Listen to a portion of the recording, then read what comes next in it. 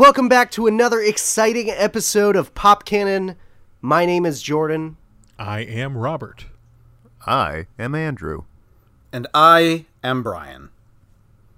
This is episode 36, and today we are discussing Disney Pixar's Onward. Onward. And what word is it on? It's on the onward. Oh, onward is the word. Okay. Rather than drive. Yes. Yes. I was a big fan of the fact that they used the title of the film within the narrative. Yeah. I like when movies do that. Yeah, I think this would be a excellent contender for the supercut that exists on YouTube. For as soon as they say the name of the movie in the movie, the credits roll. Yes. This would be an excellent contender for that. Yeah, sometimes it's not great, but I felt it was organic. I like it when absolutely. it's organic.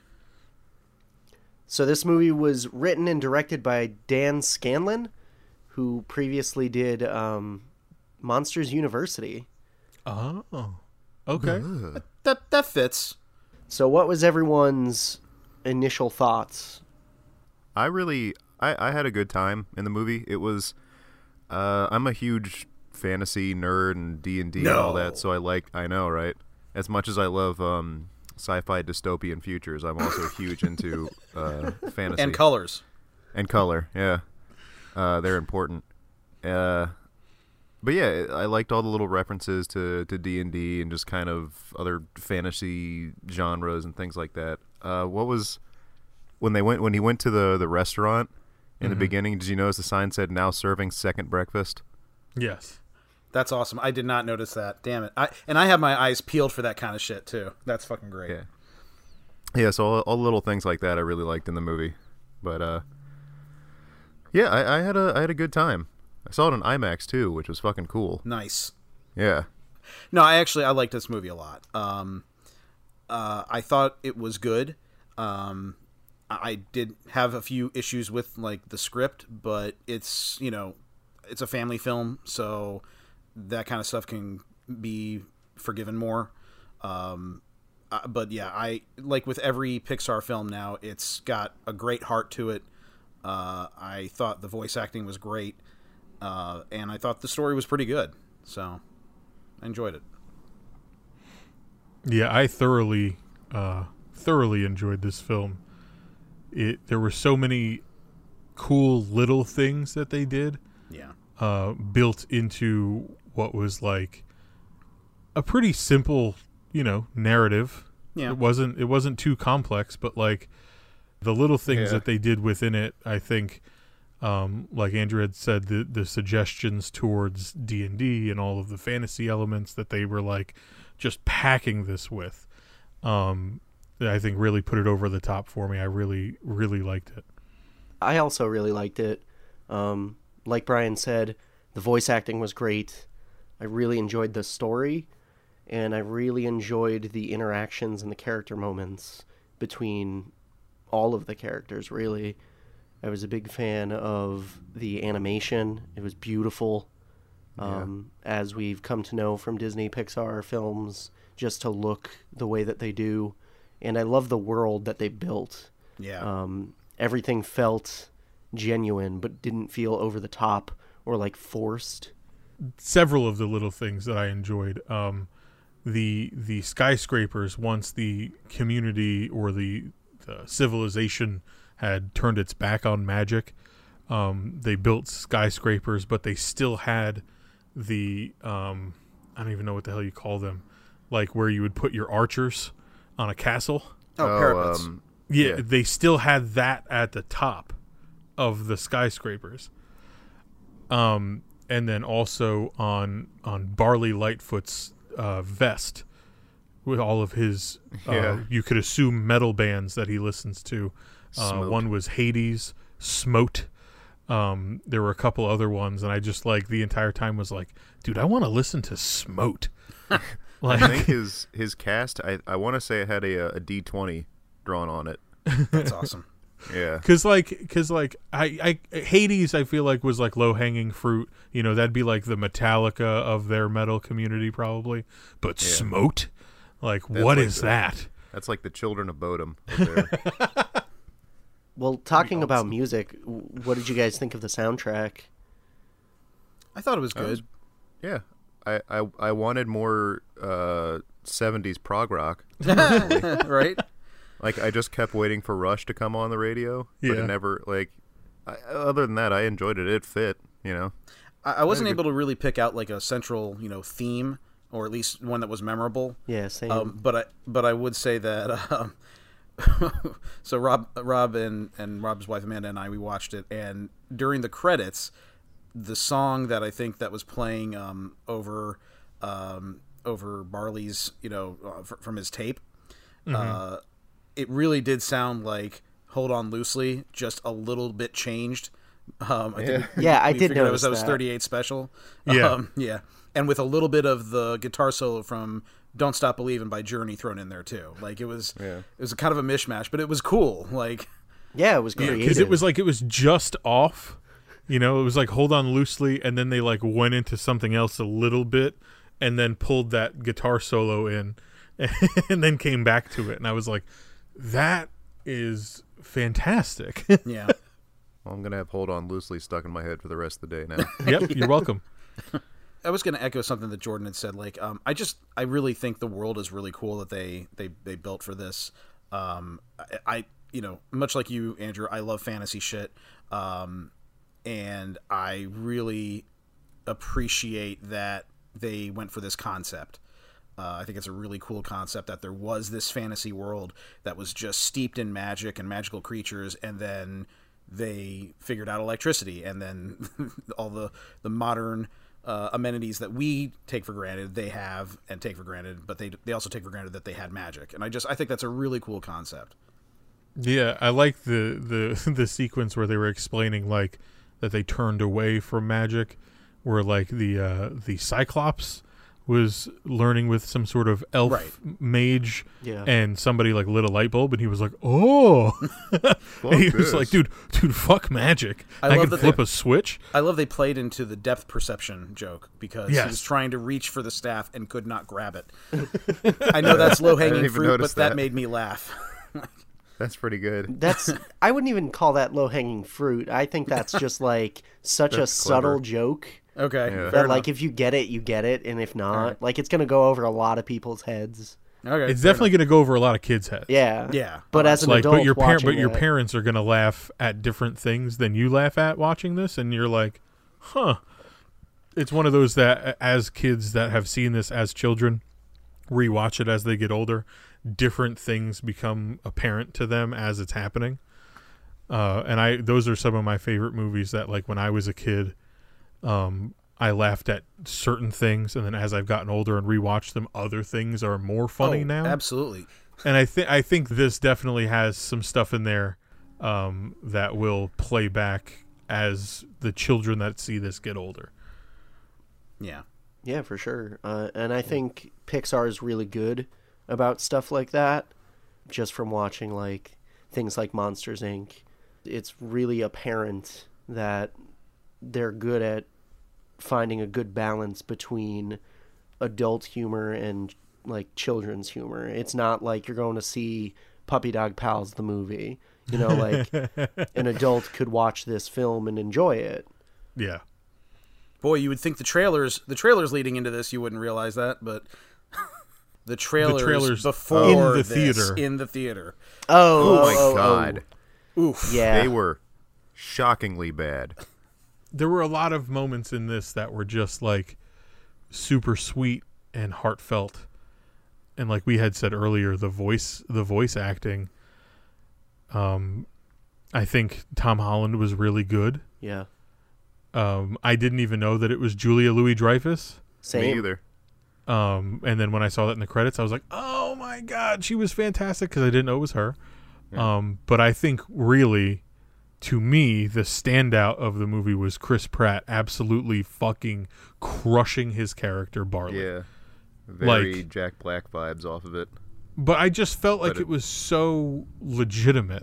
Like, Oh, yeah. like Ernest. Yeah. it was just so, it was just so earnest and so like that character exists in my head now because it was just so.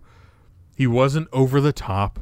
He wasn't like doing a caricature. He was just playing that role, and it was just so perfectly done. I thought it was perfectly done. Yeah, I agree. I think Chris Pratt was great. I really appreciate Tom Holland too. I will say it's bullshit that we had Tom Holland as a teenage character in high school and he didn't put on a Spider-Man costume. It's just like, what the fuck are we doing here? But no, I agree. Chris Pratt's Barley was like you said, earnest. He was completely fucking earnest. I thought that was great. I think he did a really good job. Everyone did a great job. Like you said, Julia Louis-Dreyfus, like as Laurel, was really endearing and definitely felt like a mom. Like, yes, I really bought into the relationship between Barley and Ian because of their voice acting, because of the way that they sounded and responded to each other and just interacted. And I mean, Octavia Spencer, that Manticore scene was like, there were so many heavy laughs. Yeah. Like really heavy laughs. And I didn't think that I was going to be laughing out loud in the theater as much as I did. And then especially once we got to that scene, there were several moments that I just was like, oh my God, this is great. She starts tearing everyone. She like rips the mascot head off and sets it that on was fire hilarious. and throws it on the table. That poor employee. That poor restaurant employee. I loved it when the mascot was like behind her mimicking her. Oh my God. Yeah. Oh my God. It was so funny. Or like when he came out at, they were like, oh yeah, we want to see the Manticore, and like the fucking mascot comes out and he's like, ooh. Dude, so good. There's that little blink and you'll miss it joke where she's like, into something, a world filled with danger, and the guy in the background is blowing on his soup. Yeah. Yes. Yeah. Ooh, too hot. Yeah, everything in the Manticore, everything with the Manticore was really funny. It was a pretty small main cast for this movie, which I liked actually. It made it feel more contained to just them, and because they were so good together, Tom Holland and Chris Pratt, it built that emotional just gut punch at the end, dude. Well, let's get into that. Yeah, so that's my favorite scene in the movie, when Ian is going over his checklist that he has of stuff he wants to do with his father, and is determining that there's no way he's getting to all of this stuff because the time that they've wasted and spent trying to get this stupid gem thing. And then he's realizing as he's going over it that he's had all of those moments with his brother already. So he doesn't need them with his dad because he's had them. He thinks that he's missing out on all this stuff, but the movie makes him realize that he's already experienced all of these things, just with not the person he thought he should. Right. And from that moment until the credits ended, I cried, weeping like a fucking child, because I have a very similar experience in my family with my younger siblings, my brother and my sister on my mom's side, who we weren't with their father after a certain point, and a lot of their development was with me as the person doing things with them like that. So I was able to like put myself in the shoes of Barley at that moment, and then watching the younger sibling realize how important he was to them put me over the edge, and I didn't stop crying. Yeah, it's pretty much a guarantee that Pixar movies now will find a way to make you cry. I mean, not Andrew, because Andrew doesn't let himself cry, but yeah, because I'm a big tough boy.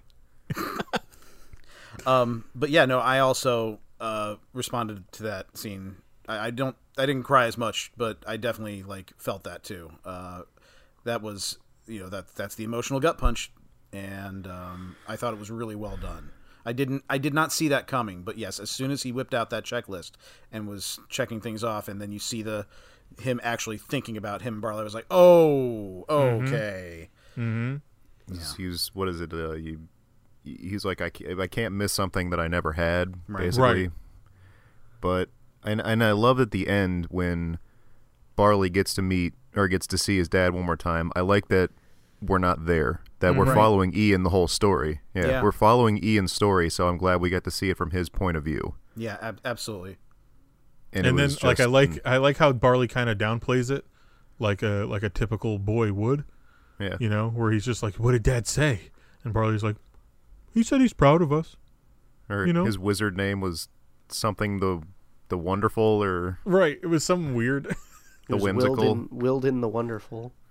Yeah. And then they just start laughing at him like, that's the worst wizard name ever. They really did feel like brothers. Yes. Yeah. As soon as they were on the highway together, like, and he merged into traffic, he's like, "You'll never be ready." I was like, oh, they're doing a thing here where they just have each other. And then I forgot about it throughout the course of the film. And then at the end, when he's looking at the checklist, I was like, oh shit, here we go. And then they showed that scene of them when they were like swimming as children. And I was like, oh my God, I love my brothers. And then they have a catch. He like threw the thing and he caught it with the magic. Yeah. And, you know, like all of those things, he just like realizes he's done with his brother. Yeah. I welled up there, but I didn't cry until Ian looks at him and he's just like, no, you've got to say goodbye. Yeah. Yep. And that was it. And I started bawling my eyes out. Andrew, something off you said about how they handled that scene, you know, where Ian is trapped behind some rubble and he has to watch from a distance. I love how they added the little touch, like you can't hear what's said, but you hear the father laugh. Like I thought that was really I think that was all expertly really well done. Yeah, and there was after Jordan had watched it, I was texting him and I was just like explaining like how that scene just absolutely wrecked me. And I was like, but I think that your perspective might be the reverse, because where I identified with Barley's situation, you know, Jordan being, I'm not a younger sibling. Yeah. I'm the oldest sibling. Right. And it's weird for me too, because I'm the middle child. Right. So like you have the older sibling thing, but you also have the younger sibling thing. Yeah. So it was probably like compounded for you, where I just was like, I hope they feel that way, you know. Like, yeah, and it's fun too watching Barley have like an influence over Ian, and kind of the way he like carries himself a little bit. yeah. So I kind of related on that point. Although I did really like when Barley showed up to school on his birthday to pick him up in Guinevere. Yeah. And he's like, "Your chariot awaits!" And he's just like, oh my God, this is going to kill me. The embarrassment. So let's talk about the other characters a little bit. Colt Bronco. Colt Bronco, who is their mother's boyfriend. Dude, when he laughed and neighed, lost it. Like, hilarious. Because definitely did not expect to hear that. I was fucking losing it when he was just walking through the house, knocking Yeah, just shit destroying over. Which everything. I mean, which logically doesn't make any sense because he would have been in that house plenty of times. But it's just, it just was fucking funny, you know. Yeah. Yeah. Because his back half doesn't know what to do. The funniest part for me was at the end when he's like, "Oh, centaurs used to be able to run 40 miles an hour," and he's like, "I was born to run," and he takes his hat off and he has the long flowing hair come out. Dude, right? Lustrous Yeah. mane of hair. Now I know why she fell for him. That was a beautiful head of hair. And then he's just galloping away to work. We also got the pixie dusters. Yeah. Yeah, so they were probably the only thing in the movie that I could have done without. Same. I get it, because they needed some sort of like external antagonistic thing, but like, And it's a road trip. It's a road trip trope that you run into a bike gang. right. So So like, you know, it was forgivable to a point, but like I definitely didn't need that. yeah. It was just funny to me watching Ian interact with them. Like while Barley's being like dumb, Barley. while he's also like small. And then he's got to also like work with his dad's legs, like juggling all of these things, and then having these bikers who are like really tiny, but they're like scary. They're just mean. Like he's got to interact with them, and I thought that was funny. Barley was like, "It worked. The can is huge, and you're huge, and the van is I'm shrunken." Oh well, you shrunk me. Like what? He took him 3 things to realize that he was the wrong thing. Michelle leans like over that was and just says, fucking funny to me. He rolled a nat 1. and he broke his concentration. That's fucking great. Yeah. I know it's a little bit Weekend at Bernie's, but I really did love the running joke of that they put the fake top on to the father the dad's waist. So first it looked hilarious, and then it just kept doing all the things that a person who doesn't actually have a top would end up doing. Like shaking out the window. I love the callback to Weekend at Bernie's, like how he was dangling. Or the way that the head just kind of drops down and it almost sarcastically yeah. That's one of the funniest parts with the Pixies when he's like, "Hey, what's your problem?" and the head flops over and just looks at him. Yes. I think he's waving his hand out the window. That dude, the fact that they were like, no, we're gonna use the Weekend at Bernie's thing for this is like absolutely use that. It worked. Don't not use that. Yeah. Because that was what I was gonna say. I was gonna say like I loved that they did the Weekend at Bernie's thing with the top of the father, like, and then they have that weird awkward dance moment. Where Dad feels the vibrations from dancing. The band. Yeah. Because it seems like it's going to turn into a heartwarming moment where they're like, "Oh, we're going to dance with Dad," and it does eventually, but they undercut it with like a fantastic joke where it's just like he doesn't know what he's doing. And then Barley like poses behind him as if he's dancing the top. Yeah, he's like pretending to be the top of his like that hilarious. Imagine what the top half of this would look like. Right. Yeah. Another really funny scene to me was when they go to the pawn shop. Yes. Oh, yeah. To get the Curse Crusher. Oh, it's a one of a kind. Yeah, it's like it's so typical in some sort of movie or TV where like they could have said nothing and gotten out of there very fast. But they just don't shut up the characters and they wind up having to go through a thing. But no, I love that. I love that. Like now we have to deal with this thing. And the Manticore just stabs her in the neck with her tail. Yeah. Why wouldn't you use that more often? Yeah. You killed her. No, she's just paralyzed. I love just it's actually 10,000. Just the fucking sounds the thing was making was hilarious. Yeah. Yeah. Rob, going off of what you were saying, how like with the Pixies, I agree. Like I really didn't care much for them, but I really, I guess my biggest issue comes with like it was really a slow start to the movie. I felt it kind of dragged its feet in the first like 15 minutes, and then of course once they try the actual spell to bring their father back, then it kicks in a high gear. But I felt like the kind of the dialogue and the script up to that point was a little, I don't know, it was just like a little uneven is the best I could say. Yeah, I think that they were trying to really get you to have a feel for the world that they were living in prior to that moment. You know, like before they actually gave you the magic, they were like, "This is what it's like. It's mundane, but everything is magical." But it used to be. Yeah, no, I get that's what they were going for. Just to me, it just came off, just I don't know, a little uneven. I wish it had been written a little better. And I loved. I did like that Barley had his role playing game set up on the table and nobody was allowed to touch the table. Of course. Yeah. Like that's hilarious. You can't keeps trying to eat breakfast. Can't mess with the progress of the quest. Like, and that and their dragon pet, Lazy, the dragon dog was like Dino from the Flintstones. I loved him. Yeah, that was awesome. But then they had the unicorns that were like Oh God, that they're raccoons. They're like like raccoons. feral God. animals. That's so great. So funny. And then they turn the light on in the cave, and there's like 6 of them, and they're like, ah! And they're all hissing Unicorns. as if Love they that. stumbled upon like bats or something. right. Yeah. And they all just like have to flutter out of there as fast as possible.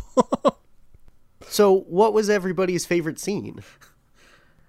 So my favorite scene was as Barley figures out where the Phoenix Gem is, which coincidentally ended up being the bit of like it was like an ancient fountain that he was trying to protect from being destroyed. That was it, and then he releases the curse of this. I can't remember what they called the dragon specifically, but it was a type of dragon. And it starts taking all the everything it can from its surroundings, including the school, and it takes the mascot's face as its face, and it's just this really happy looking, like just wide-eyed dragon, and I lost my shit. You did. It was hilarious. And that is Your my laughing favorite at scene. it caused me to laugh harder at it. It's just, I totally, as soon as you see it, like, oh, that's gonna become its face, and then it goes on, and it's so much funnier than you could think it would be. Like, Yeah, well, so like the dramatic turnaround with that face, but like even better was like a little bit later on. Yes. It gives itself the angry eyebrows. Yeah. Like just dude, also great. So that's my favorite scene, but I will say that close second is when they actually are getting to the end of their quest, and they get into kind of that hallway that's a little bit of like an Indiana Jones type thing. Yes. And they step on something, and you just see green come from above them, and I'm like, "Oh God, is it?" And it is. It's the gelatinous cube. Yep. The fucking thing. I lost it to that That's a real. too. That's a real And that's monster. Rob told me. That's a real That's a thing? real thing from Dungeons and Dragons. Like that's fucking Yeah. great. That's so fucking great. Yeah, they'll fuck you up. Clearly. They thanked D&D in the Yeah. credits for the gelatinous cube, and what was the other thing? The beholder. The Beholder, yeah, which I don't know where it was. It must. Yeah, I where was the beholder? I have to think it must have been in the Manticore's Inn or Tavern, because there Probably. were so many things in there. I have to think it was in there, but yeah, it's going to require a second viewing for me because I want to see that. Because those Yeah, are they- like that's like the quintessential D&D. Yeah, the Monster big was- spherical monster with all the eye stalks. Yeah. Yeah, And they'll also fuck you up. yeah. I fought them before. It's not fun. Saving it for the sequel. Yeah. And so I'm so glad you said sequel because I want to go back to this world so badly. Yeah. Yes. Like I want to watch this movie again, obviously, but like I would, not that I didn't prefer having a fetch quest storyline, but I just want to exist within this and just play around with what they've Yeah. created. Yeah. Like, I feel like if Coco could get a sequel, like, this absolutely deserves a sequel. Absolutely. Absolutely. Yeah, Andrew, what was your favorite scene? yeah. Just the part at the end with the father when Ian's watching him after the big battle with the Happy Dragon. building dragon. Which, by the way, fantastic monster design. Yeah. I love that idea of pulling all the things together. Great idea. Yeah. But father-son stuff in movies gets to me very Same. easily. Same. So, I don't know. Seeing that scene, it was kind of like it was a little difficult to get through. I don't know, just because he still had Barley. But I don't know. Sorry that. No, you're Yeah, it's a little bit of a difficult scene to get through, but I just really enjoyed it.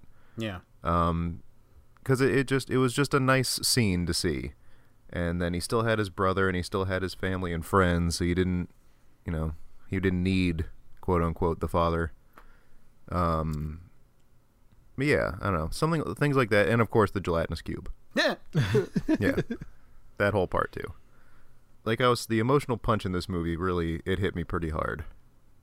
It really, and I appreciated it. It's not Pixar without breaking your heart a little. Fucking tell me about it, Jesus. Jordan? I'm going to go ahead and say it's like a two-parter. Okay.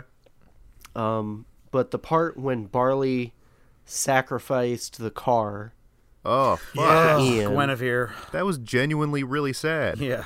Like Yeah, it was. But he like took it in stride. He was like, I Right. need to do this. Yeah, no, it was immediate. Like, oh, okay, this is what has to happen. So But Yeah. he sacrificed something that he loved for his brother Ian.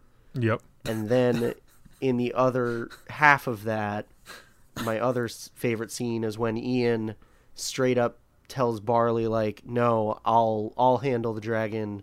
You go Yeah. talk to Dad. You go say goodbye." And that part wrecked me. Yep. That part got me bawling my eyes out.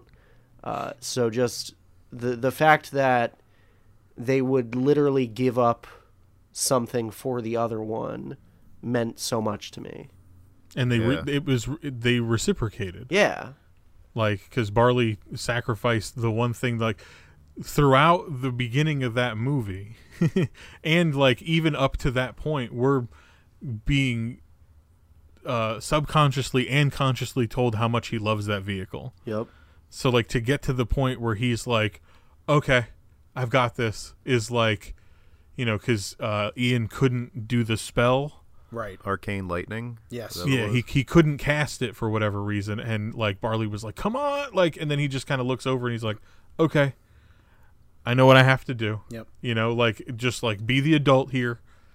I could get another van. You know, like it's not a big deal. It was so great how all the parking tickets flew out Yeah. the sides. Like the Like wings. Jesus Christ, it was so Yeah. great. And then the tire goes flat and it's like Uh-huh. it's bucking. And it Yep. and it sounded like it was galloping. It's galloping. Yeah. So great. But then when it took off and just the gleam of the light against the unicorn on the side. Yep.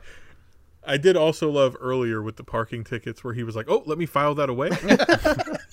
He just stuffs it into a glove box, just full of them.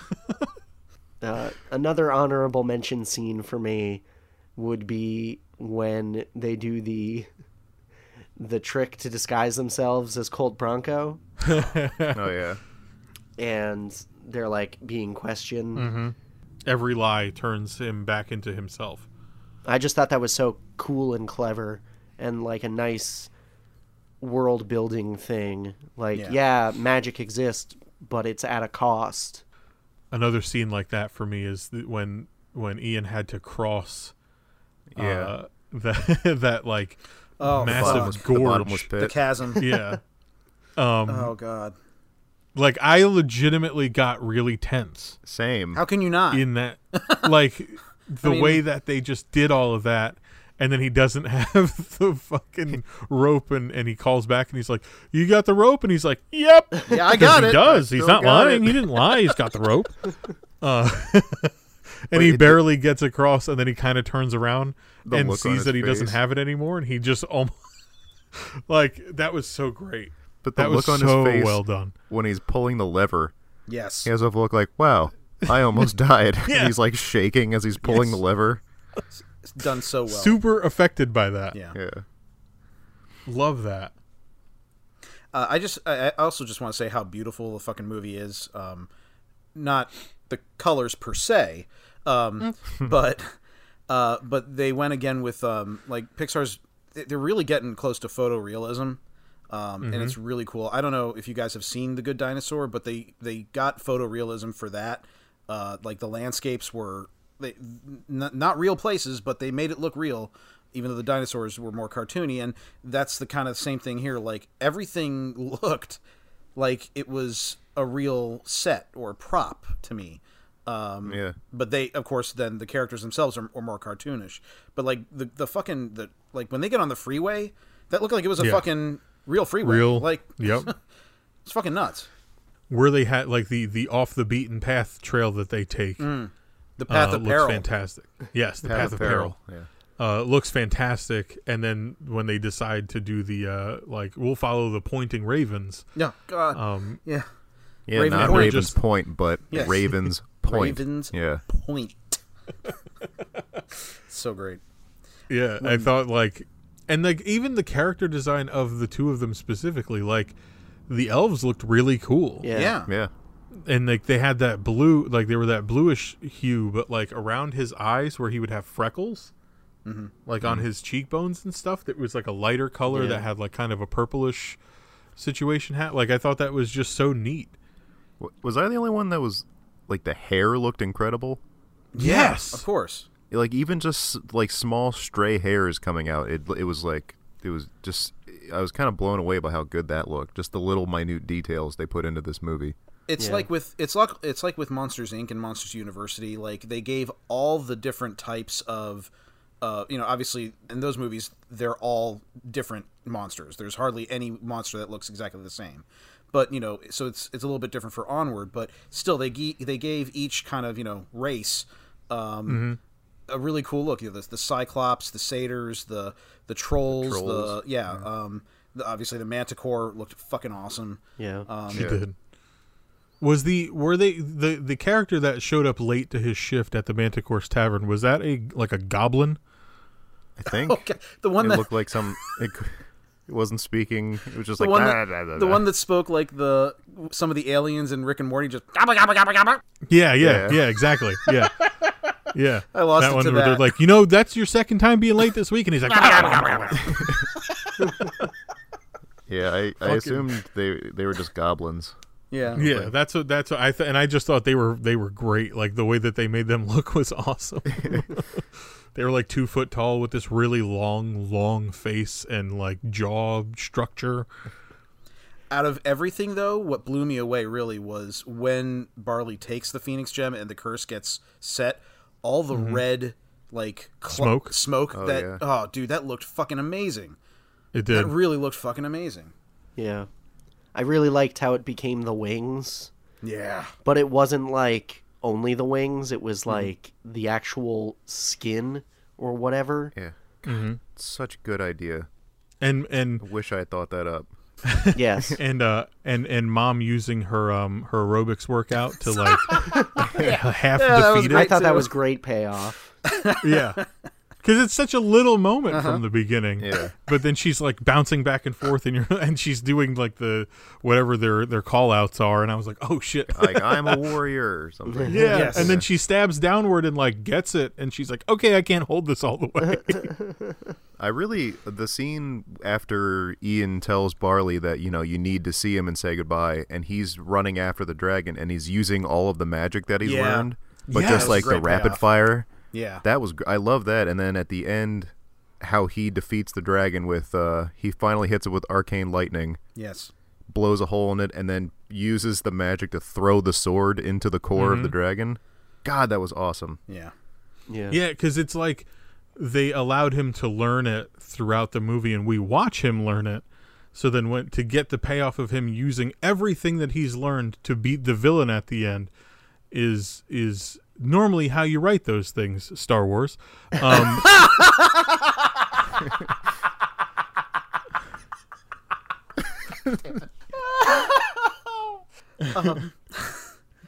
I'll say also a great payoff was that we got the joke, the running joke of the splinter off of the Yes. staff, and then he was like, "Wait, every fiber is magical," so he takes the splinter and makes it into a fucking staff. Like He grows That's it. fucking great.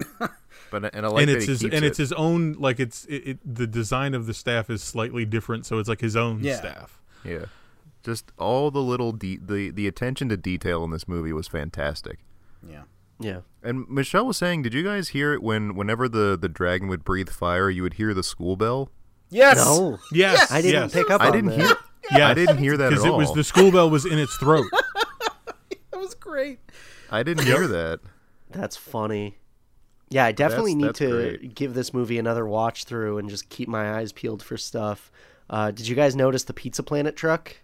No, where was it? When they were on the highway originally, when they first left for the quest, you see it at like a toll booth off to the Oh side. wow. That's great. So I want to go through and look for everything because I'm sure there's other stuff in there. Yeah, There's gotta be. I started to try to do that at the beginning of the movie because I could see all the stuff in the kitchen. Like there's, everything, every product had a brand name that obviously was made up for this movie. I want to see all of it. I wanted to see all the things that Barley had on his vest because you guys mentioned the big ones, but there's also a ton of other shit on there. Yeah. I Yeah. kind of want that vest. Right? I kind of want to Well, live in that's that the world. thing too, is that like Yeah. this is gonna. I can imagine that this is gonna lead to some incredible cosplay situations happening. Absolutely. Yeah. and then people creating patches of those bands for their vests to be Barley. Yeah. It's gonna be awesome. Smote, dude. Smote. Hell yeah. So, any final thoughts on Onward? It's a fantastic film. Yeah. Absolutely go see it. I definitely can't wait to watch it again. I will likely buy it on Blu-ray, even though I know it will be on Disney Plus.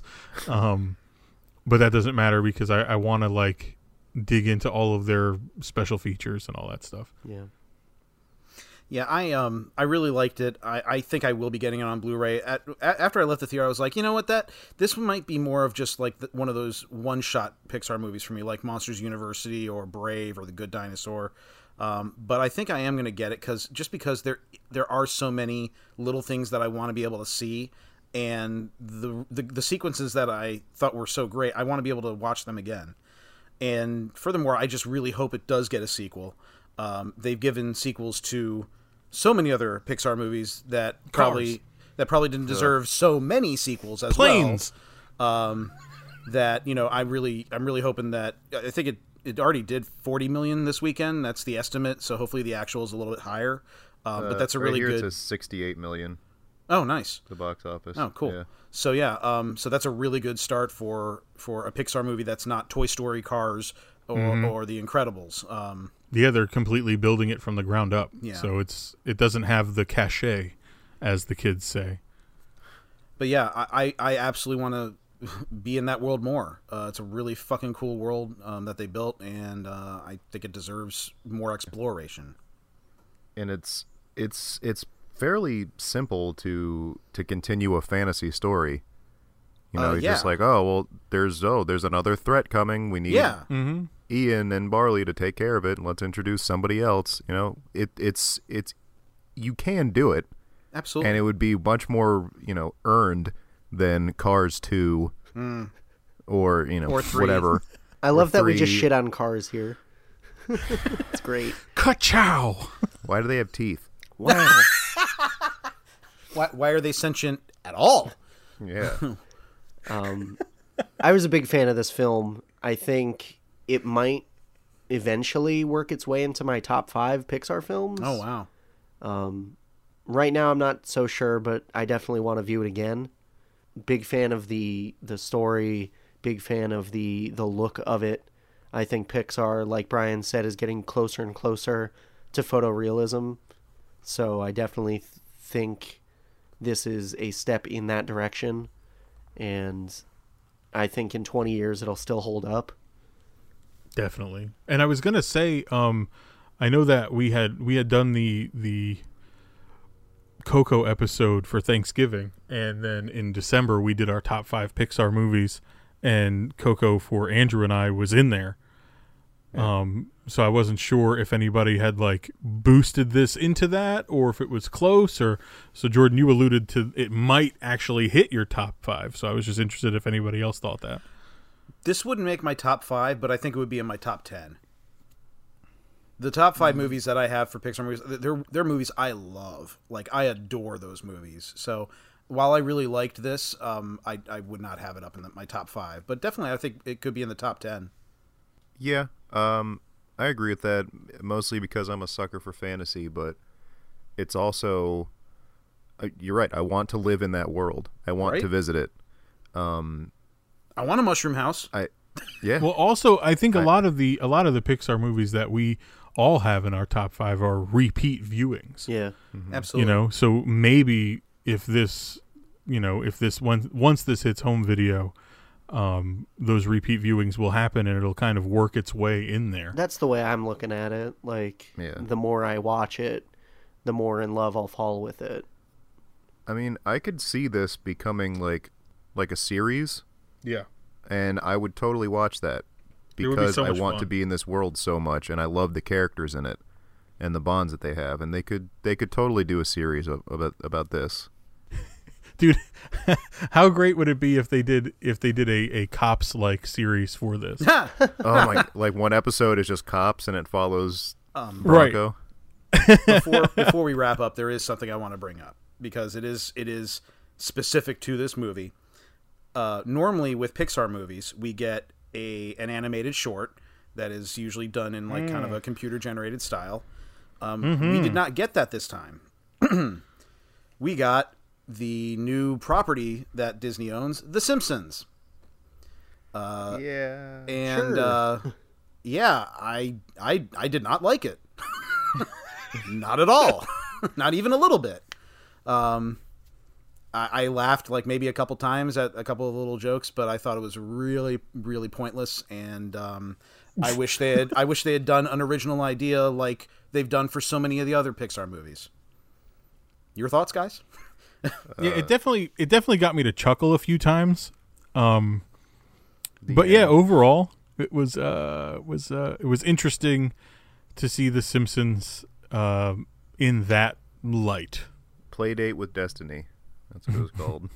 Yeah, it was a little weird for me, but then again, I'm not the biggest Simpsons fan. So... Well, the thing about the Pixar shorts is that they often get Oscar nominated. Yeah. Yeah. I don't imagine that'll happen for this. Yeah, after the movie, I had mentioned that to Brian, and he was like, "I don't see that happening here." I love how it was a Simpsons thing, and we got 0 of the voices. Not one. They didn't have to pay anybody. Yes, it was the cheapest short they've ever done. Mm-hmm. So yeah, I just had to bring that up because it definitely was something that had been brought up beforehand. I was like, "Oh, really? A Simpsons short before a Pixar movie? Okay." And then we got that. Yeah. I like the end though with the train. That was kind of funny, but The train bit was probably my favorite part of it. I think that's where she's one of running the up only to things it I to laughed try to at. get. Yeah. Cheyenne looks at me and she goes, "Isn't the train just going to come back around?" And then Yeah. it pans out, and we all laughed. So that was fun. That was the moment Yeah. of it. So, real quick before we finish up, who was everyone's favorite character? Barley. Barley. Yeah. It again, like you said, Andrew. It's such a limited. It's a small cast of characters. Yeah, I got to go with Barley. I'm going to go Ian. I loved Ian too. Yeah. I loved Ian a but- lot. And like Rob said, I could relate to Ian a little bit more. There's the Spider-Man mark. Also, did you notice another Tom Holland character crushed by rubble? Can't seem to get out of that trope for himself. So anyway, for Pop Cannon, this has been episode 36. My name is Jordan. I am Robert. My name is Andrew. And I am Brian. Lead singer of Smoked. Yeah. But I feel like they're the kind of band they have they're a metal band, but they have a keyboard. Nice. Yeah. Fuck yeah. Yeah, Fuck it's super yeah. proggy. Hell yeah. We are Smoked.